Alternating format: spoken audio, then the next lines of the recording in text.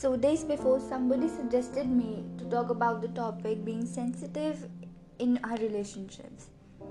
But I would like to cover this by talking about how to be sensitive in our general life. क्योंकि हम sensitive हो जाते उन सब के लिए जो हमें किसी ना किसी तरीके से कोई प्रॉफिट हमें उनसे कुछ मिल रहा हो, like from our friends we are getting the support, from our mother, father, because they are providing so many things to us, and we are more considerate when it comes to our family or when it comes to our people or our friends. But being sensitive in general means being sensitive with the things and people as well.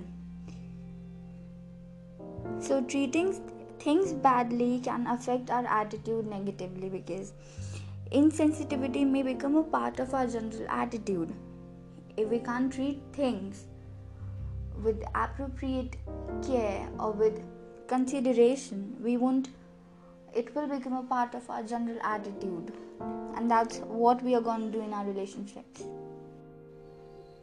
So if I have to sum up this topic in just one line, I would say our attitude towards life in general, it's what affects our attitude in our relationships.